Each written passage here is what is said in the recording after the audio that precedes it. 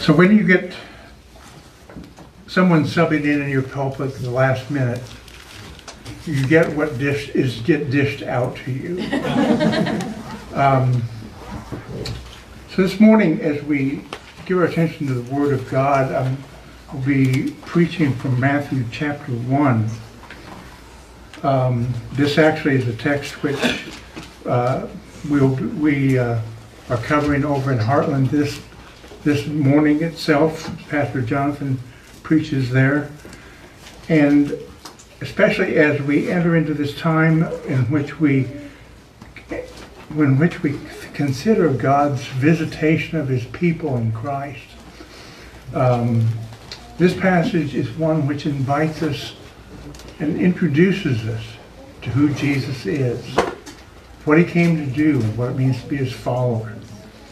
So, our scripture reading this morning, Matthew chapter 1, we'll be reading verses 1 through 17.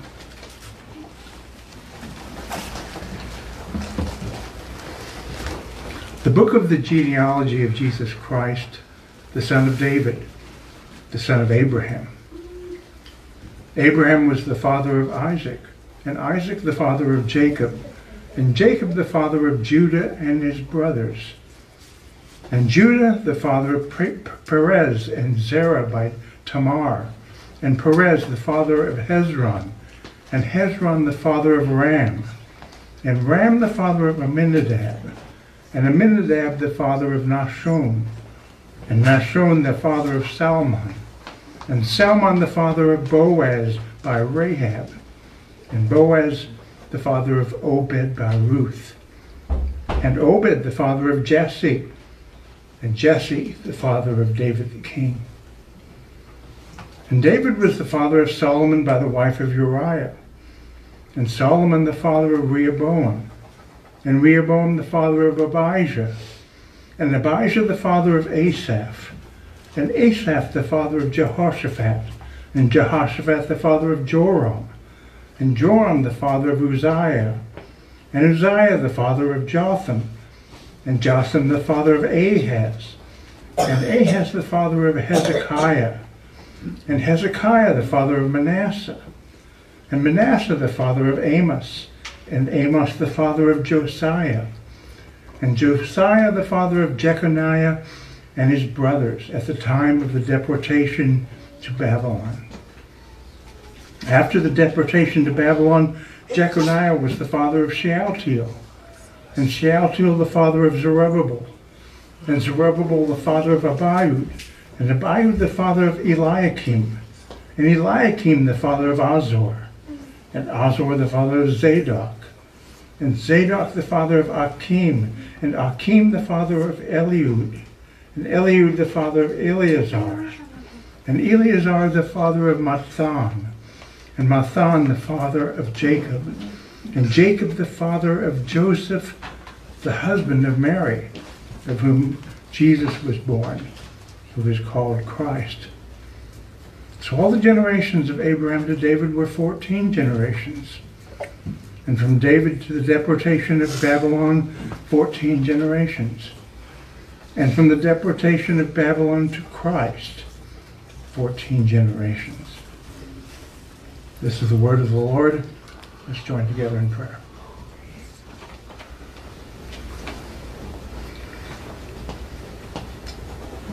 We, O Lord, are your people. That which we have read is your word. So we pray that you would give us ears to hear, eyes to see, hearts to believe, and wills to obey all that you have spoken. And this we ask for Christ's name. Amen.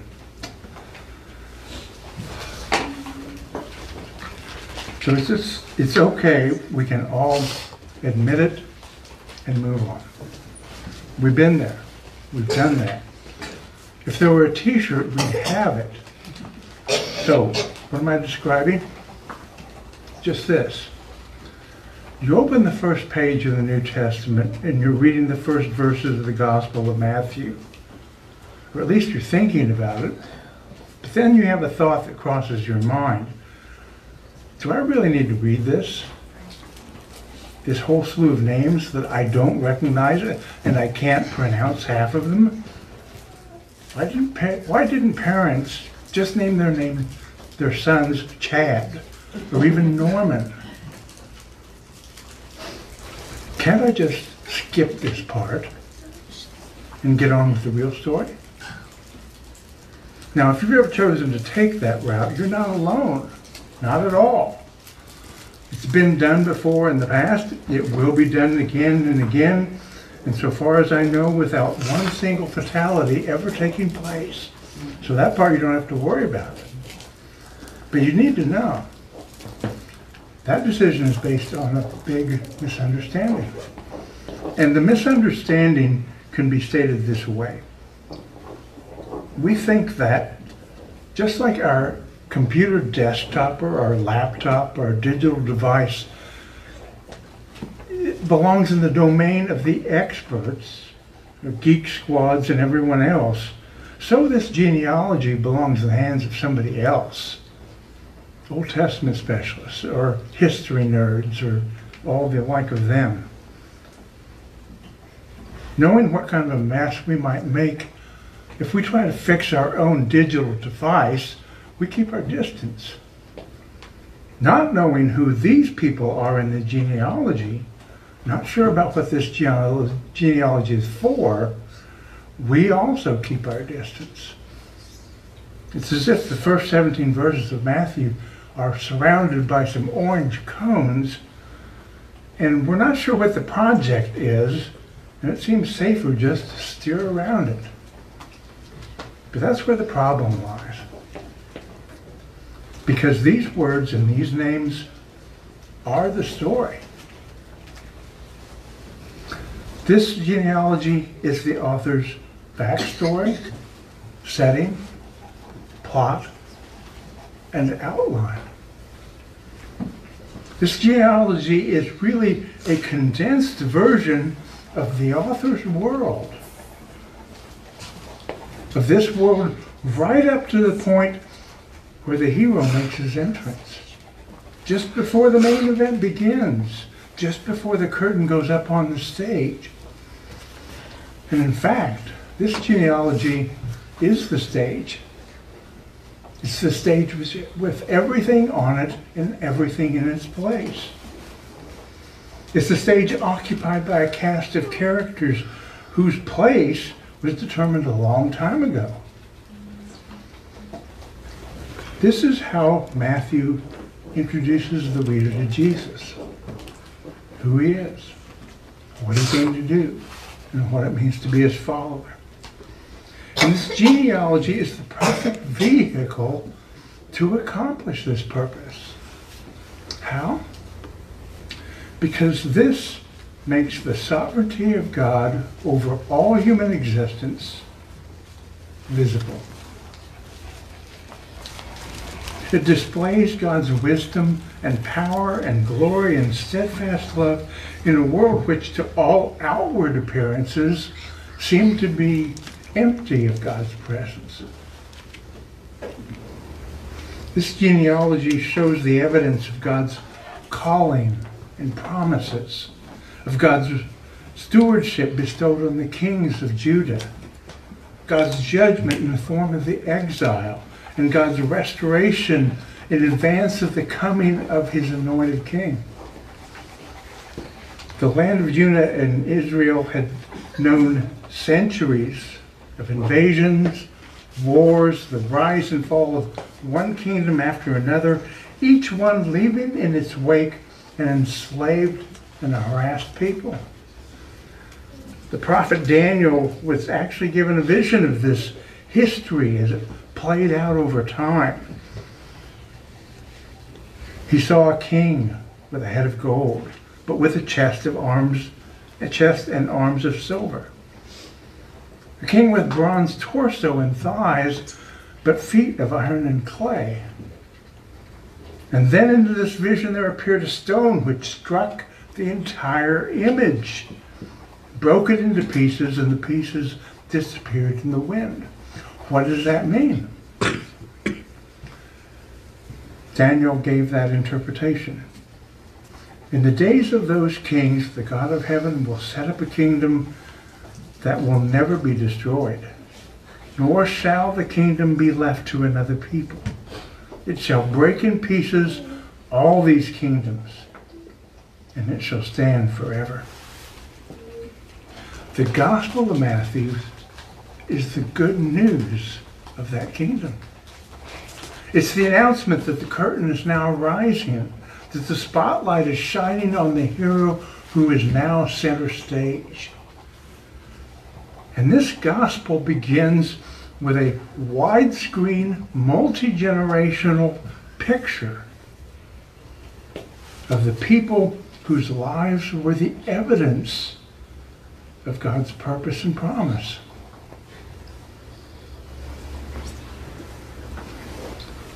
They were the flesh and blood connecting rods, all the way from Abraham to Jesus.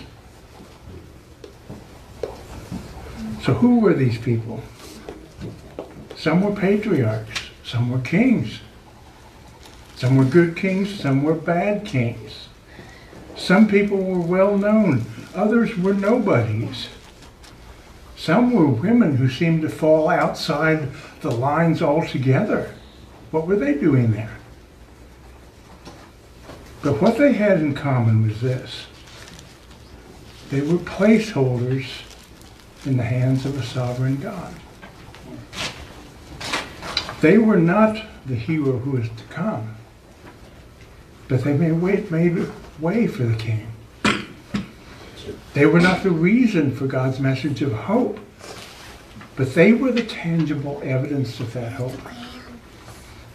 They were sinners whose failures were legendary and were an embarrassment, but they were never an embarrassment to the God who saved them. They did not bring God's kingdom to pass, but they were nevertheless citizens of that kingdom. These descriptions are a composite picture of those whose names are recorded here in Matthew 1. So this morning we want to explore this passage and these people together because they provide a pattern by which we ourselves can live and serve God in our time. So let's take a few moments this morning considering what that means. It means that we can see, first of all, a pattern of promise and fulfillment. This genealogy begins with two who received promises, Abraham and David. What was Abraham's promise that he received? I will make you a great nation. I will make you into a great people. Whoever blesses you, I will bless. Whoever curses you, I will curse. And through you, all the nations of the world shall be blessed. What was the promise that David received?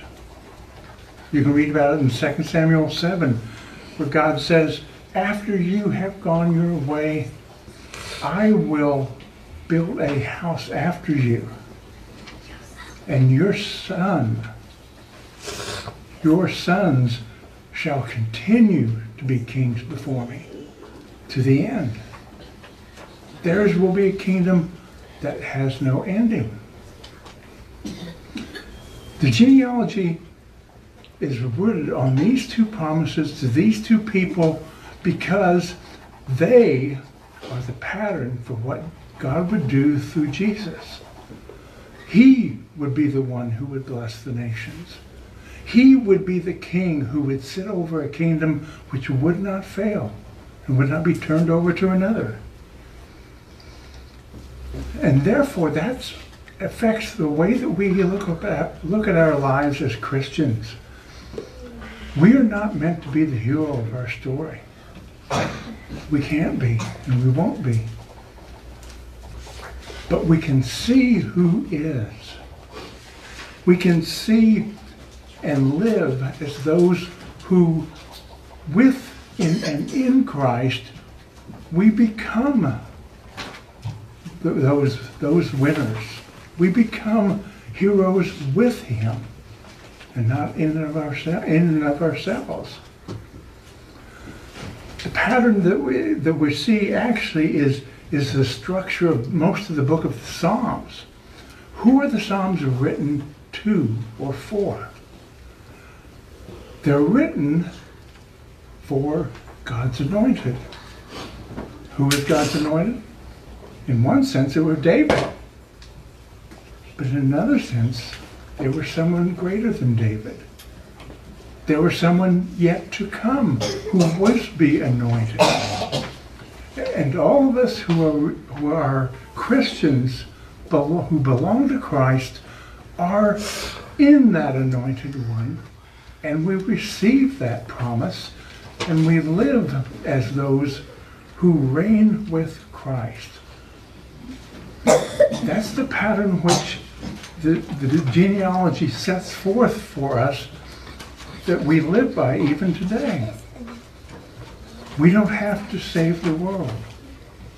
We don't have to save our families. We can't. But we can faithfully point to the one who does. There's a second pattern that this genealogy gives us, and it's the pattern of hope. And this is directly related to what we just talked about, promise and fulfillment. Hope derives from the promise given. Hope derives from the sense of assurance that the one who speaks promises and keeps them can be trusted.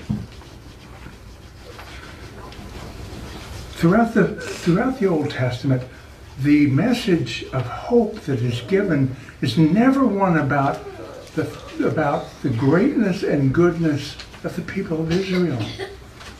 It's never about them. It's about the greatness and goodness and the faithfulness of God, whom they trust, whom they serve.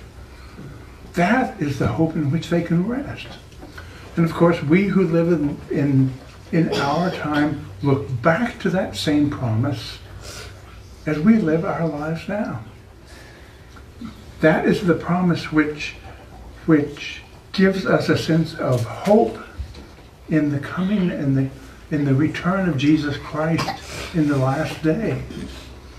We live by that promise. We baptize our children in that promise. We share the gospel as that promise. All of those things which are promises represent living by hope for us even now. Living by hope doesn't mean that we think that in every day and in every way things are always going to get better for us, or that things are always going to be sweet and easy. It'll be all seashells and balloons. It will not be. But we live with the peace and the assurance that what God has planned, what God has purposed, will be fulfilled. We live by the promise which comes to us in Philippians 1 when Paul says that he who began a good work in you will carry it on to the end, to the day of Christ. That's the way it's going to work. That is the hope that we have as Christians. Paul reminds us in Romans that all that God has done, that he has those whom he foreknew, he elected, he chose to be conformed to the image of his Son. That was the outcome. That was the promise. That was the thing which we know is coming. The third pattern shows up in this genealogy as well. And it's part of the bleak, in a way, it's the bleak part of this story. The pattern of sin and shame. It's the bad news that hits before the good news. bad news, of course, was that of the human fall, of the rebellion against God in the Garden of Eden.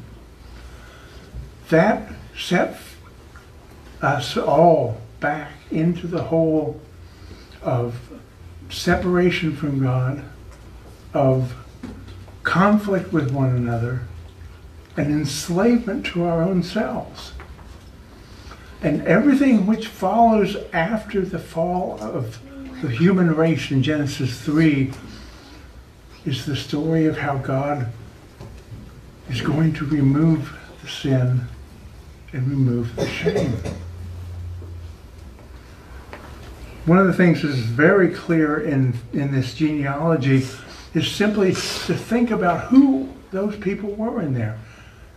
Abraham tried to pass his wife off as his sister. David committed adultery with Bathsheba and oversaw the murder of her husband Uriah. The kings Manasseh and others that are listed in there were the worst kings that Israel knew. You see sin and you see shame throughout all this story. You see women whose lives were less than pristine, who were far less than perfect, still being part of this story, all as an example of the extent to which God works past the worst of our sins to the praise of his glory. The message of the hope of the prophets was always this, that God is at his best when we are at our worst. The message that comes out of this genealogy was written is that all the time when things are going bad for the people of God, God's grace and promise is going to endure all that. And it looks forward to that, to the message that you find in Hebrews where we're told that Jesus was not ashamed to call us his brothers. Why? Because he himself would wrap them. He himself would clothe them in his own righteousness. He would be the one who would put the sandals back on our feet, the ring back on our finger, the robe around our shoulders, all of which were signs of being sons of the King. There's no level of shame, no level of sin that God cannot reclaim. And all that is built into the genealogy. All that comes out, and it was repeated again when Jesus calls people to himself and tells those who objected that I did not come to call the righteous, but to call sinners to repentance.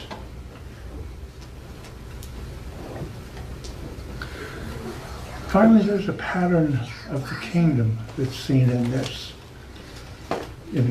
genealogy. We said at the outset that Daniel himself was given a vision of this kingdom, that at the time in which kings would take their stands and they would war and they would conquer only to be conquered again, that in the midst of all that, God would set up his own kingdom. How would he do it? Well, a stone would crash into this image. And out of the stone, there would grow a mountain. Jesus would tell us in the Gospel of Matthew and explain that the kingdom of God is like the stone which becomes a great mountain. It is like a seed which grows into a great tree. It is like a small amount of yeast which leavens the whole lump of dough. It is a picture of gradual work which takes place in ways which we don't always see it happening, but it's sure to happen, and it will take place. The mystery of the kingdom of God, as Jesus explains it to his disciples, is that yes, even right now, people are going to reject it. People are going to look Jesus in the eye and reject him and walk away. But that does not mean that God's purposes are defeated. The anointed king himself will be crucified. But that does not mean that the kingdom fails. The good news that we have in the gospel is this, that this is a kingdom which will not fail. We are kingdom people whose feet rest on the promises of God, whose steps we take are all on a level playing field, where, according to the prophets, the mountains and the hills will be shaved down to nothing. Why? So that you walk straight, so that you can see the glory of God at work, so that you can know and be assured that in the end, God wins. And when God wins, we win. I don't know where that leaves you this morning. We all walk into this place bearing different difficulties, strains and stresses in life. We may be very aware of a gap between what we think our life should be like and what it is. We may feel discouraged by failures that we've made along the way and what we think we should have done, and what we could have done if we just start over. But none of that is needed, because God has that in mind. God has taken that into account. We are placeholders right now, because the one who will be all in all, the one at whose feet we will sit in the house of Zion, it has put us here to await that day, to walk toward that goal, to share the good news of that salvation, and to live for that end.